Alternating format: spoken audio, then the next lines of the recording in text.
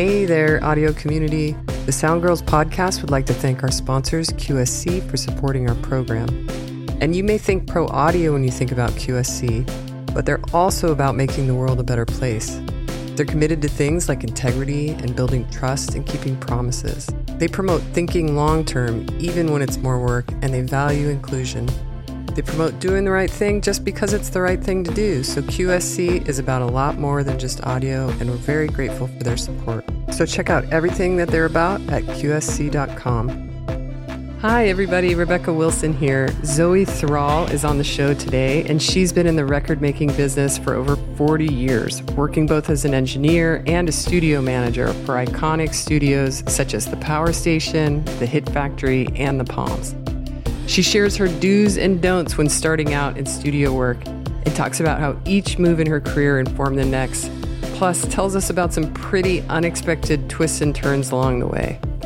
Although Zoe is fundamentally a New Yorker, she joins us today from Henderson, Nevada, where she is director of studio operations for the Hideout Recording Studio.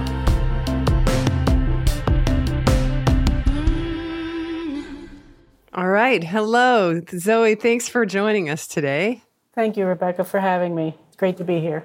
Yeah. You're such an icon with over 40 years of audio experience, and it's an honor to meet you and have you on the show. That makes me old, I think. Sorry, it does, but it makes you wise, okay? Wise, okay. too. I'll take that. And that's why you're here, and that's why we want to hear from you. So if you could just start by telling us a little bit about how you started in audio, what drew you to it, and who helped you along the way. Sure. I was a musician from a very young age, like 7 or 8 years old. And I was one of those kids that any instrument you give me, I would want to learn it. Not that I was very good at any of them. Well, maybe I was at one. I was good at one of them. Which one? But flute. Okay. And that led to, because I was good on that instrument, in junior high school, they asked me to learn the oboe, which is a very difficult instrument. And I agreed to do it. I had mixed feelings about it because it is, it's an instrument. If you know anything about this instrument, you rely completely 100% on the quality of your reed. And if you don't have good reeds, you don't have good tone, you don't have a good instrument. So, it's a very frustrating instrument to play. Anyway, long story short, I did. And it ended up that instrument opened up so many doors for me because nobody plays it, right? So yes. Into high school, I go to college for music. And in my freshman year at the school I was at, got exposed to audio. Now, in order to go into the audio program, you had to be in the music department. So I didn't audition on flute because there's so many flute players. A lot of flute players. I auditioned on oboe, and of course I got in and was able to transition to the audio department. So that's how I got started in audio and was smitten from day one and just loved everything about it. Loved acoustics, just loved the process, record making, and that's how I started. So they went into record making in that college too? Well, not so much how we do it in the professional level, but just the process of learning the equipment, signal flow, tape machines, etc. So just being exposed to everything involved with record making. I wouldn't say the actual process of record making because, there were no record producers there. A producer is the one that teaches you how to make a record. But the technical and physics part of it, that part we learned in school. Yeah, which is always, for me, the most daunting. Yeah, people don't realize what's behind the actual, the math and the science of it, So after school, how did you land your first gig in the professional audio realm? In my senior year, I'm getting ready to graduate, and I wanted to get an internship at a major recording studio. So I lived near New York, not in New York, but maybe an hour and a half outside of New York, north of the city. And I started researching the studios there and had my heart set on 3 of them, Power Station, Secret Sound, and Record Plant. So I contacted all 3 studios, said I was graduating in a few months, would they take an intern, blah, blah, blah, that typical route. And 2 of them, I went Secret and Record Plant, agreed to meet with me. I actually did some work for not that much. I wasn't offered a job or anything, but I went to record plant and just hung out for a few days, and it was fun. This was on a break this semester before I graduated. And for anybody who doesn't know, Record Plant is one of the iconic studios in New York that had a ton of records come out that were mainstream. Yeah, so that's much. Great. You got to go there. Okay. And then? But I really wanted to work at Power Station. And Power Station was kind of an up-and-coming studio in New York. The people that built it came from Media Sound. So it was Tony Bon Jovi, Bob Walters, and Bob Clearmountain. It came from Media and opened Power Station. And so I really, really wanted to go there. Anyway, long story short, I contacted them and they said, no, we don't need any interns, and they hang up on me. It's like, oh man, okay. Month passes and I'm like a couple of months away from graduation. I call again. It's like, oh, just check it again. Do you need an intern? No, we don't need anybody. Click. Like, oh my God, I'm really not going to get in this studio. So I called again and I said, look, I'm flying in from school, graduating. I'll be in New York City for a few hours. Just let me come in and interview, and then I'll never bother you again. And this was one of the owners, Bob Walter. He's like, okay, maybe if I do that, she'll leave me alone. So persistence wins. I fly in that day with my bags to an interview, leave my bags down in the lobby. I go up for the interview, and Bob hired me that day. So I started working that day. I had to call my dad and say, I'm going to be a little late coming home because I just got a job. That's parents' magic words. I bet he's so happy. Very much. Yeah, very much. He probably thought I was crazy too, but we're going to commute. It takes a little crazy. Yeah. It does, because now it meant I had to commute an hour and a half to and from work every day, but that's a whole nother story. But, so that was the beginning. And I worked my way up, and it's the very typical story of, answering phones and then starting to set up rooms with the assistants and going to the tech shop and fixing headphones and doing everything you could possibly do to just help out. Keeping your mouth shut and knowing your place and knowing when to ask questions at the right time. Absolutely. And just working your way up. And that's how it all started. Yeah. And so then at Power Station, you were there for quite a long time. Well, I was there for a long time over two regimes, let's call it, because the first time as an intern, advancing to assistant engineer, et cetera, that was a year and a half. But then I ended up leaving to work full-time for a record producer named Steven Van Zandt, who had been producing a number of records on his own, and then also starting a solo career with his band, Little Steven and the Disciples of Soul. So it was an opportunity. Again, this is where the oboe opened the door, because I was assisting with him on his first solo record. He needed this specific sound for one of the songs, and his guitar tech, Ben, said, Zoe plays oboe. Is that the sound you're looking for? And he goes, yes. And so I played on the record. And when we finished the record, he said, I'm going on tour. Do you want to come on tour? And I was like, oh my God, that's not something I ever thought about doing. I was very happy at Power Station. I was being mentored by some of the greatest producers and engineers the planet has produced. It was a huge, huge decision for me. It was very much a turning point. But I decided, look, I'm 22 years old. When am I going to get a chance to go on a world tour? Right. I think I'm going to do this. So I did. I ended up working for Steven for 11 years. That advanced into, record coordination, engineering, a number of things, 4 world tours. So, I learned a lot. Could you tell us a little bit about who Steven Van Zandt is? Because he's so important. He's a musician, record producer, songwriter. Probably best known as Bruce Springsteen's sidekick in the E Street Band. He plays guitar in the E Street Band, still does. He's also very well known as an actor, which is something, this whole other story. He played Silvio Dante in The Sopranos. Oh my God. And but he, from a music perspective, he's known as being in Springsteen's band, but very respected as a producer and songwriter on his own. So that's who he is. Yeah. Great. So you go out on tour with him. What was touring like for you at age 22? it was fantastic. Are you kidding? I mean, to see the world Totally. for free? But touring is exhausting. And I will tell you to this day, I don't know how people that are now Steven's age now, how they tour. It is exhausting. But, I learned, again, being mentored by Steven, learning so much about, all right, what does an agent do? We're on tour. Who's the agent? Why is there an agent? He has a manager. Why do you need both? And so there's that. And then when off the road and making records, right, in between, learned everything about record production, publishing, right? Contracts, things. Contracts, record contracts, all that stuff I learned from Steven. So, so appreciative of having been able to been in that environment.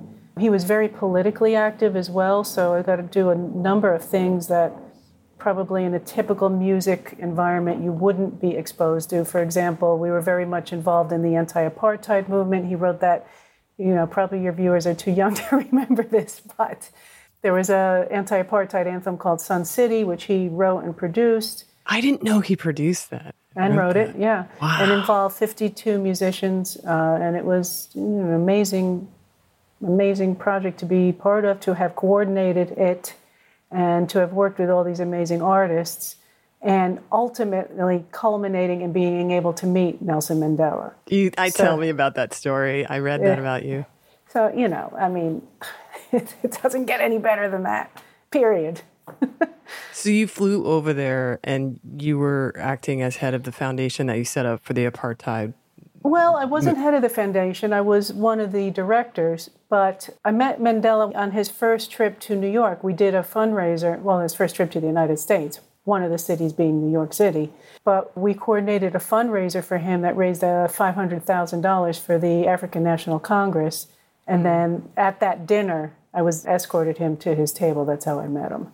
But then later went to South Africa. Now we're jumping ahead years when he finally got released from prison. Well, he was released, obviously. It was like his birthday, and all these artists came together and did a show in South Africa, which was mind-blowing. It was absolutely incredible. Yeah, it's one of those moments where you're like, never in a million lifetimes would I have thought that I would be standing. That's how I felt when I worked with the Dalai Lama. And you're just like, wow, never thought that rock and roll would lead here. Another very similar and historic figure in the very same way. I mean, exactly. Amazing. Civil strife and Yeah. So that's a beautiful parlay that you got to experience. So after working with Steven, you went back to Power Station? No, you went to another studio. Went back to Power Station. Oh, you did go. Okay. Steven's career had a time, this is like 11 years in, early 90s, had a time when he was kind of in flux. He didn't know what he wanted to do. Did he want to continue the solo career? Springsteen was on hiatus. He didn't know what he wanted to do. And it was just at that time that Tony Bon Jovi, who owned Power Station, called me and said, I'm looking for a manager. Do you want to come back as studio manager? It's like, oh, man, okay. And again, another big life decision. I went back to Power Station. Yeah. And how was it coming back as kind of with all this experience in your belt? Did you have a different roster of responsibilities, or did it feel like home, or how did that? It felt like home, but I was scared to death because as much as I knew about the music industry, I hadn't really done budgets and overseen a staff. I mean, there was some of that working with Steven, but not complete responsibility, hiring and firing people, that kind of thing, like this kind of business, real business side. And I had to do what I had to do, just learn really quickly. Obviously, the studio environment I knew, and I had gotten exposed to how to negotiate studio time, for example, when I was there before. And certainly working with Steven, being on the other side, I'd negotiate with recording studios all the time because we were making records, and I worked at all kinds of studios in LA, New York, Nashville. We were all over the place, So I did learn from that, from being on that other side, on the producer's side. So it wasn't a complete natural thing, but, I learned quickly, I guess you could say. And then for the second time around there, how long were you there? I think it was maybe 4 years. Okay. It ended up closing. Tony lost it to the bank, unfortunately, and it closed for, I don't know, I think it was less than a year. I can't remember now. And then it was bought by another party who opened it as Avatar, and I went back and worked with them again as the manager. In between that time, I worked with the Bennett family, and they were building a studio in New Jersey. So it was fun working with them. That's Tony Bennett. I was just going to say, Tony. His son Day is a fantastic engineer, and he was building a studio, and it was great to be able to work with him. But, went back to Power Station / Avatar after that. And then when was Hit Factory?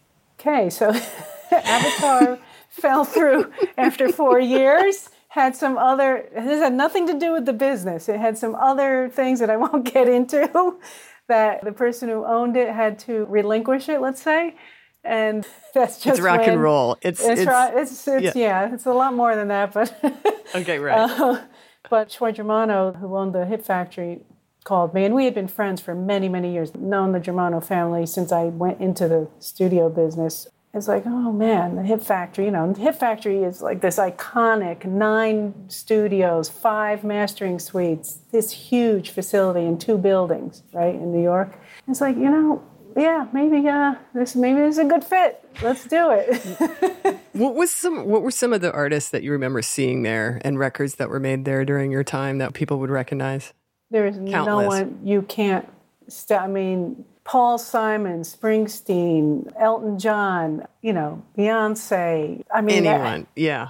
Anybody, Luther Vandross, doing, Broadway shows, and I mean, everybody worked there, period. I mean, it's really everybody. It's, so it's a hell of an experience. That studios like that really don't exist anymore. There were 70 employees to oversee that. It's ginormous. Yeah, it's unbelievable. It just doesn't happen anymore. It just can't. I mean, how do you maintain a facility that huge, So what happened there? Or I guess not what happened there, but what happened with you there? You were there for how long? And then the Palms, is that? Yeah, again, these iconic New York studios have, iconic stories.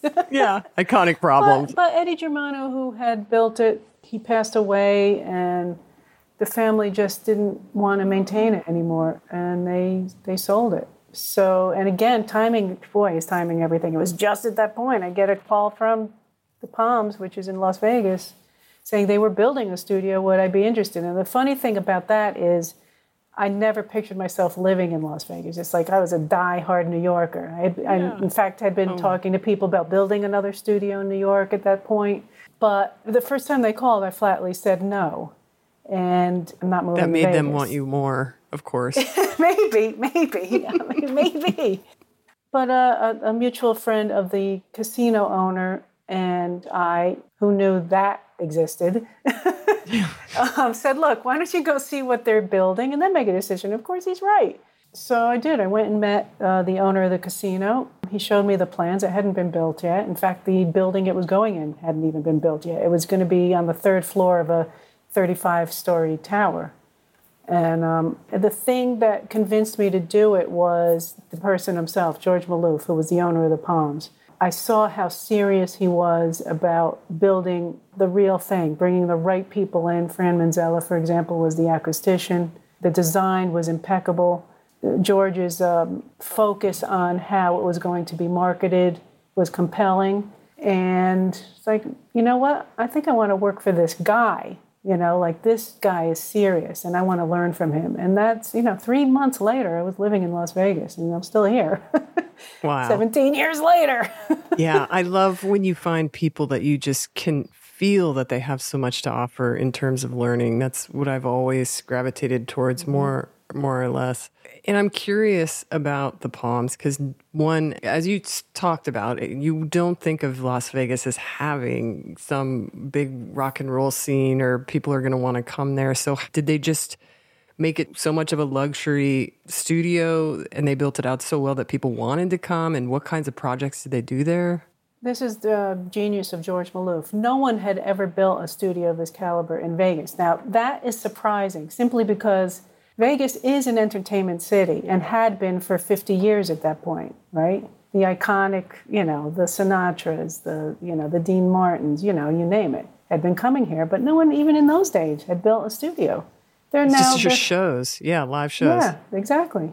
Now, there were a handful of smaller studios here, but nothing on the level of like a power station, a hit factory, a record plant, a Village Recorders, or you name it. There was nothing like that here. And it took a George Maloof to realize you build it and they will come. And that was the case. Now, what was unique about it was the very fact that it was inside a casino. So that gave me, as the manager of the studio, this enormous leverage to court artists to Las Vegas. Because, number one, that's something I totally underestimated, the true 24/7 nature of Las Vegas. So it lives on the kind of schedule that artists make records on. So when they're done at 3 a.m, right, after working a 12, 14, 16-hour day, there is still some life out there to get a great meal, get a nice cocktail before they go to bed, right? And there's still some vibrancy to the city where you can't go anywhere else, any music center certainly, where you can get that. So that kind of full service aspect of it was very, very tempting to, the higher end artists. And it was really proven to be so. It was really build it and they will come. So, we had a good 14-year run there. That's brilliant. Until COVID. I know. Oh, I'm sorry about that. So many stories end with that till COVID. So could you talk a little bit, too, about the TV work that kind of came through that studio? Boy, I almost forgot about this, but we did do a reality show out of the studio at the Palms. How did you even know that? Just a little one, right? Just the small Real World, which was like blew the doors off reality.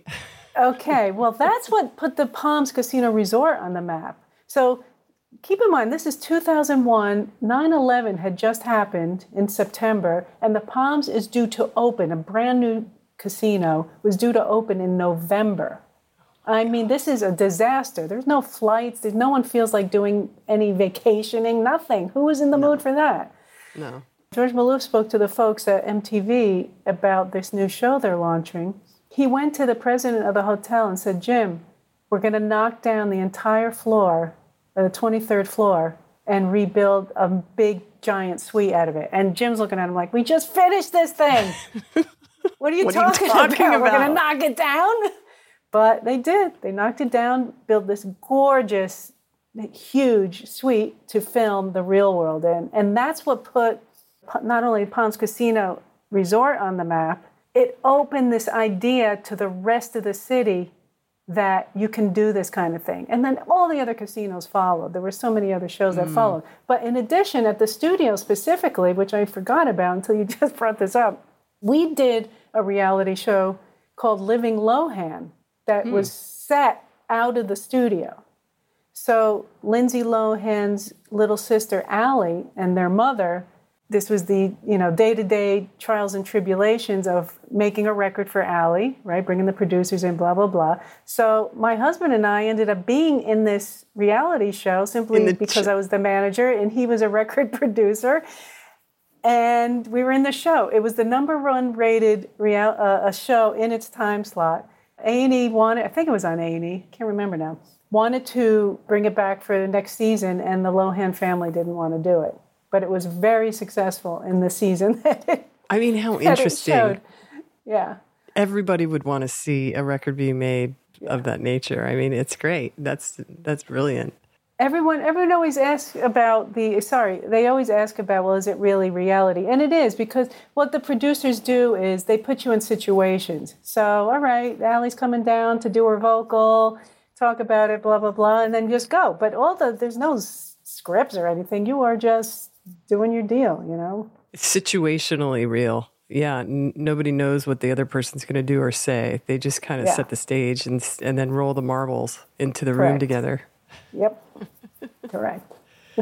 That's so great that you're part of that. And I'm sure, in a lot of scenes, I'll have to find that and watch it. That's great. So I guess, post-COVID now, so the Palms, I'm sorry to hear that, shut down a studio there. So how did you make your next move? And just tell us a little bit about that. Yeah, the studio, well, the Palms has since, the property has since opened in April of this year, but the studio itself is still closed, unfortunately.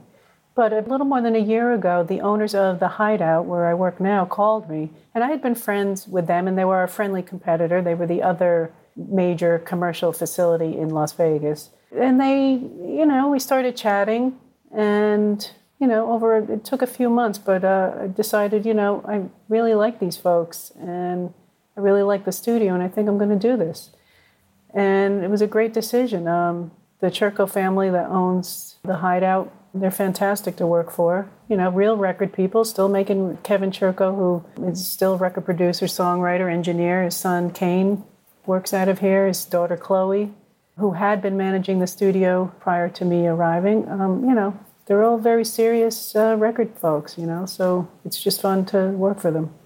So a lot of the people that listen to our show are really wanting career advice. So What could you tell somebody who was really interested in either finding a job mixing in a studio or working in management in the studio, or what would you say?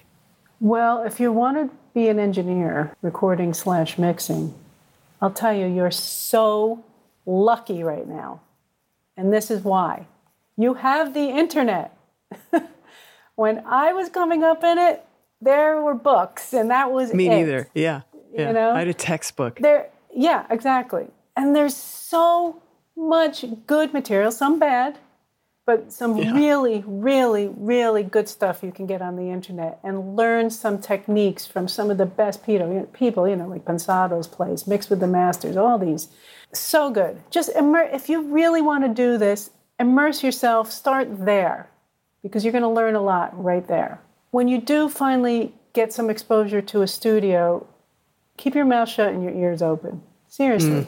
Yeah. Just talk to the people that have been working in that environment for a long time about the process. And you will learn a lot from that. And then over time, you'll start getting it, meaning how do you conduct yourself in a recording session, right? When do you say something? Just because you're in the room and you are the engineer, let's say, doesn't necessarily mean they want to hear your opinion on everything. Most of the time they do, but a lot of the time they don't. So you have to be able to read people really well and read the situation really well. There's some fine engineers that have lost gigs because they didn't know how to conduct themselves. That's right. In the studio. So all of that, all the psychology of that is almost as important as your skills as an engineer. Really, really, really is. Because after all, you're going to be in these rooms for hours and hours and days and weeks upon end with the same people in a close environment, very intimate, very exposed. You better be a good person and be willing to have that give and take and what's necessary to make a great record. Yeah, I think that's really great advice. And then say somebody didn't really have the money for school, or you could just apply the old-fashioned way, right? As an intern at first in some studios, or is that still a thing? I tend to look for someone that has some audio background. Now, it doesn't necessarily have to be schooling, but something in your background that shows me you already have an interest in it. I don't really like to have someone just come in cold that says, I want to learn how to make records. Well, what have you been doing to learn anything to this point? You can't just walk into a major commercial facility and just say, here I am. And I want to see some interest in audio making. Yeah, and your reliability, basically, because of what you just said that is needed to be good.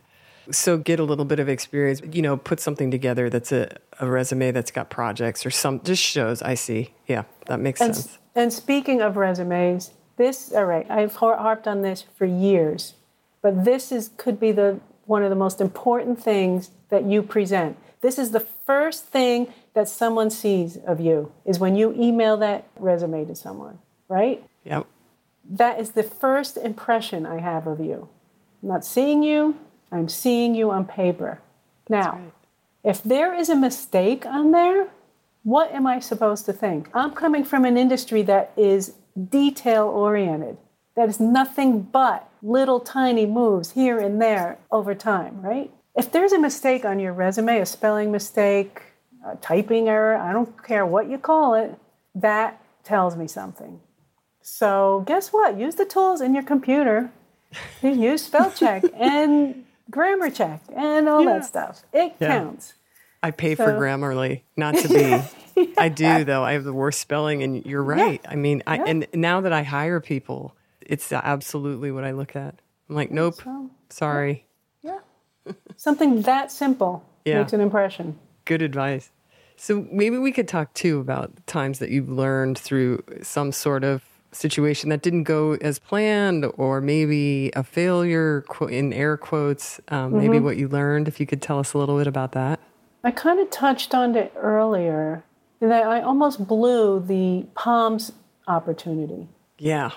I made an assumption right out of the gate with that first phone call from Las Vegas, thinking I knew what that situation was going to be, right? No, how could I possibly know? Here, I had an image of a casino owner as a guy smoking a cigar saying, "Hey, baby, how you doing?" You know? Absolutely, I would too. What did I know? No. Don't assume. You're not music people. That's what I would think. That too. I thought that too. And, it took Larry Rudolph, who I mentioned we had a mutual friend between George Maloof and myself. Larry Rudolph, who was Britney Spears' manager, called me. He goes, "You got to go meet this guy. Don't just say no." It's like, you know what? He's right. He's right. So I did go, and I have to thank Larry Rudolph for slapping me upside the head to go see what he's doing, then make a decision. So that was a huge learning experience for me. Very young, because I excelled at instruments, and I was like always the first chair person, And there was a time when someone came along and they took the first chair from me, and it was a huge thing for me. And I learned from that, don't be so damn cocky sometimes. And you can be even better than you think you are, and you can learn from that, and be kind to the person that is your challenger, and you may learn something from them as well. And sure enough, that's exactly what happened, I love it. Yeah, I read something about one of the things you appreciated about Steven Van Zandt was that he could recognize your potential before you could, and would put you into situations that you absolutely thought you weren't qualified for, but you did anyways because he ushered you in. Mm-hmm. And I think that's always a really important thing to see in mentors, and you touched on that too with some of the producers you studied with. Just for people out there, always look for the people. How lucky was I that I had him in my life to recognize that. An example was we were going to do an album at Sigma Sound, and they didn't have a cue system. And could you explain people what that means? Okay, a cue system is so when the musicians are all in the room, it's the mix that you're receiving on their headphones, separate from what the engineer is recording and monitoring in the control room. Now, in the old days, the way we used to send a cue mix to the musicians was the engineer would do a separate mix from the console and send it to them. But that's a very, very cumbersome thing for the engineer. It takes an enormous amount of attention and responsibility for them to do basically two different things at the same time, right? So companies came up with little tiny mixers. The engineer could advance of the session, assign tracks to each of the mixers, and now the musicians can mix their own, whatever they want, in their headphones, right? Well, the studio that we were going to record at didn't have a cue system, and Steven really, really, really appreciated the benefit that having the musicians mix their own mix gave to the musician. So he goes, "Well, just build one." He said that to you? Yeah. I don't know what are you talking about? Just figure it out. It's go to the studio and build it. Okay, I figured it out. I built a cue system for Sigma. Without Google, by the way. Without Google, yeah. Oh my gosh, Zoe, you are a force of nature. I love it.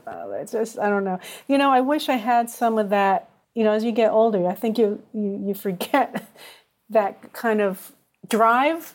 The drive, sure. that feeling of I can do this. I can't forget that. So as you get older, don't forget that. Don't forget it. Yeah, that's a good one. Yeah. So I guess in closing, one of the things I always end the episodes with is a record recommendation. If you could tell me one of your favorite records, top to bottom, that you still listen to today, or something new, or both, or you can give one or two if you'd like. Well, it's definitely Bob Marley, both Legend and Exodus. Can never, ever tire of it. If it comes on the radio, I have to listen to it. If I'm at home, I have to listen to it. It's so good. It just is, he's just incredible. I'll have the reggae station in my car. Not that I'm a huge reggae fan necessarily, but, I'll just switch over to it and see. Yeah, for sure. Yeah, that record, he's so spiritual. It's so tied spiritually. Very much. It's incredible. Very, very much. Yep. All right. Anything else? My husband told me he went to see Marley, and he was way back. It was a theater, like something like the size, like a 3,000 person theater. And he was like almost in the last row. He was so mesmerized by Marley that he found himself somehow, he doesn't even know how he did it because he was just so immersed in what was going on musically. He ended up in the front, just completely overtaken by the music. Really? Like in the front row. Yeah. He just made his way up there somehow. Yeah. That's incredible. It was that spirit. I mean, yeah. So anyway, not to take it off on a tangent. No, that's actually quite brilliant. So thank you so much for your time here, Zoe. And any parting words you might want to say to people? If you have that passion, if you love records, music, audio that much, there is no better industry to be in, period. Follow your passion, because if you love something so much, that is what gets you through the hard times. And in any job, there is going to be hard times. Let's not romanticize this. So follow your passion, and also be honest with yourself, because if you find that you get into this and it's not for you, there are so many other jobs in audio that are so satisfying. It doesn't have to be making records. You could go into radio. You can go into research and development, television, film. So many wonderful careers. Even in sales, you have to know a lot about audio if you're selling this stuff. So, follow your passion. You'll find the right fit for you. Well, Zoe Thrall, thank you so much for spending your time with us and sharing your path. My pleasure, Rebecca. Great to be with you. The Sound Girls Living History Project is a collection of interviews with audio industry veterans. The project seeks to highlight the careers and achievements of women and underrepresented groups in audio. Interviews are conducted by Sound Girls members with guidance from experienced interviewers in the audio industry. Interviews will be available publicly in our Living History Project and for educational use and research. You can find the Living History Project on the Sound Girls YouTube page, youtube.com/soundgirls. Hey, are you looking for more audio-related podcasts? Well, check out our friends at the Audio Podcast Alliance. To see all their podcasts, visit audiopodcast.org. Sound Girls Podcast is sponsored by QSC, and you can find new episodes dropping every week in all the normal podcast places. And for more info about what Sound Girls offers, which is a ton of opportunities in career support, check out soundgirls.org. The executive producers of the Sound Girls podcast are Becky Campbell and Susan Williams. This episode was produced by me, Rebecca Wilson, and edited by Christina Hiramoto. Our theme song was written and recorded by Jess Benton, and we send a big thank you to our sponsors at QSC, who, just like at Sound Girls, wants to help empower you with the right tools, support, and services to help you create impactful connections. Find out more info at soundgirls.org and qsc.com.